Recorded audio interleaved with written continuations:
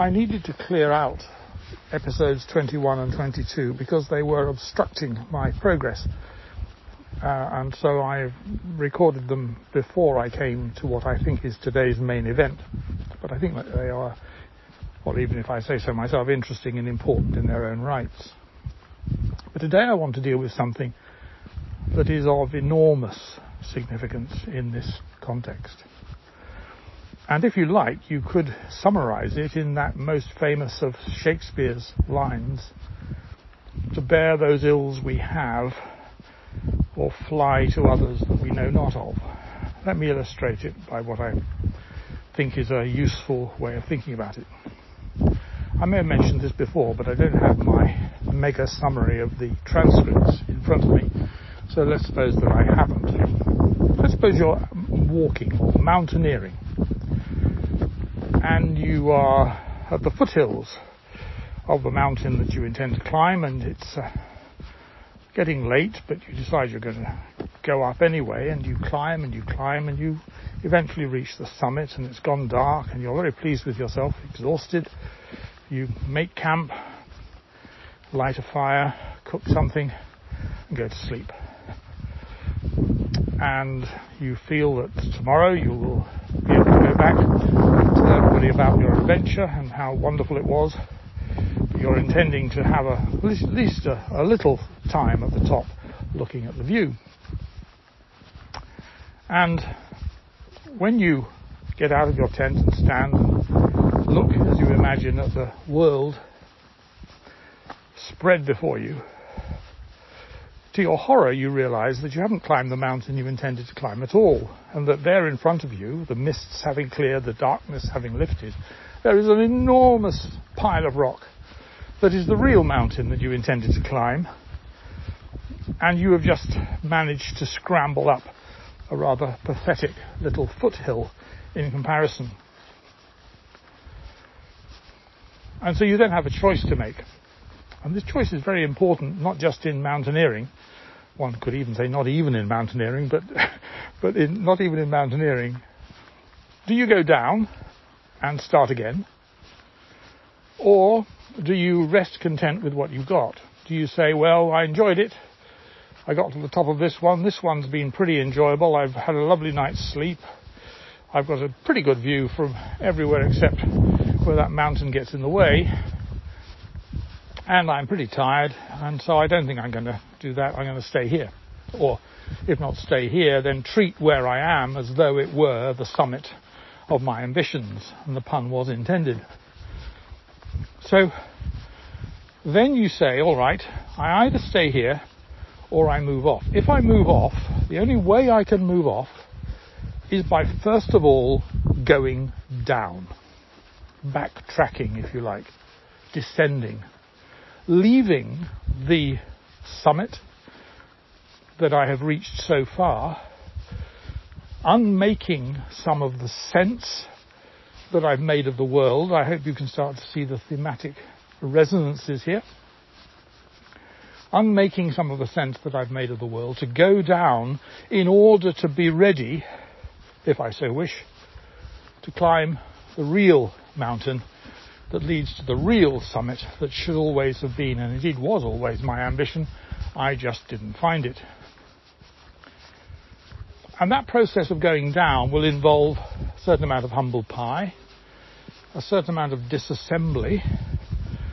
To mix the metaphor, a little bit like moving house, when you go from tidiness to untidiness to chaos, through the ghastly process of moving through more chaos, gradually sorting yourself out until you reach a new equilibrium. Same process, different context. And the problem that you've got is that you've got to go down before you can go up again. There's no direct route from where you are to where you would like to be, or to use the words of a famous joke, you can't get there from here, not at least directly.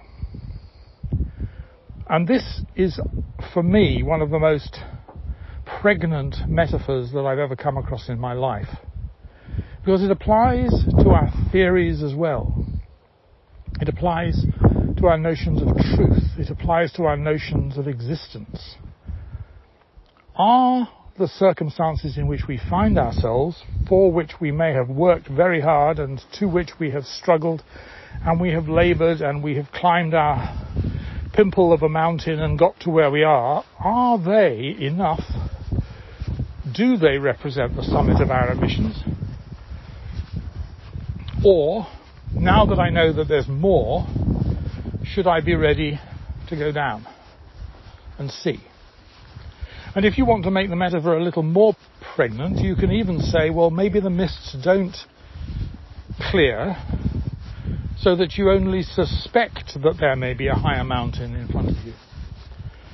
Do you then leave the place you've got to? Do you then climb down? Do you then disassemble the worldview that you have in order to fly to others that you know not of? And this is about as deep as it gets in terms of human existential crises. Let me illustrate it from another quarter. Bear with me. I've talked, but not, I hope, excessively, about the solar panel installation. And it turns out that there are different ways in which you can get maximum benefit power out of solar panels. And without going into a lot of the gory details, essentially the machine that controls the whole process, that sits between the panels and the grid and your house and the battery and whatever else there may be, which is called the inverter, it can look at the panels and it can do a number of things to adjust the voltages and the currents. But that's all it can do. And the problem that it has to answer for itself, and this is of course something that the software that runs it has to determine, it has to solve for itself the problem: how do I know whether the maximum that I've reached, maximum of power output that I've reached, is the true maximum or only like my pimple of a mountain? And how does it tell? Well, it can move the voltages either side or the currents either side, and if when it moves to left or right, more or less, if the current, let's say, is 2 and it thinks it's the maximum, it can go to 2.1, and if it goes down, or if it goes to 1.9 it goes down, it knows that 2 is a maximum, local maximum. But is there another point, perhaps a long way off, perhaps at 3.6 or 5.2 or 12.7, which is the true maximum? In order to find out, it has to leave the place it's already got to. And that is just like the situation of a mountain. But in order to find something better, we sometimes have to be ready to relinquish what we already have. And that can be very painful, but we can all, I'm sure, think of examples in life when we have had to do it. And in our pursuit of the best we can do right now, there may well be false summits, there may well be false maxima, there may well be theories, a little bit like the Bohr-Rutherford theory of the atom, that work jolly well, but just turn out not to be quite right. And the only way you can move ahead is to abandon them.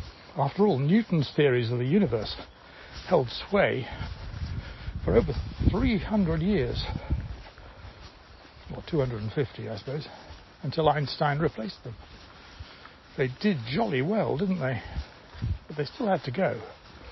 Not as approximations, but if we really want to know what's going on, we need to do better. We need to leave the comfort of our tent, climb down the mountain, and do all the work necessary to go up another higher, better one, which is more true than where we were. Thank you for listening.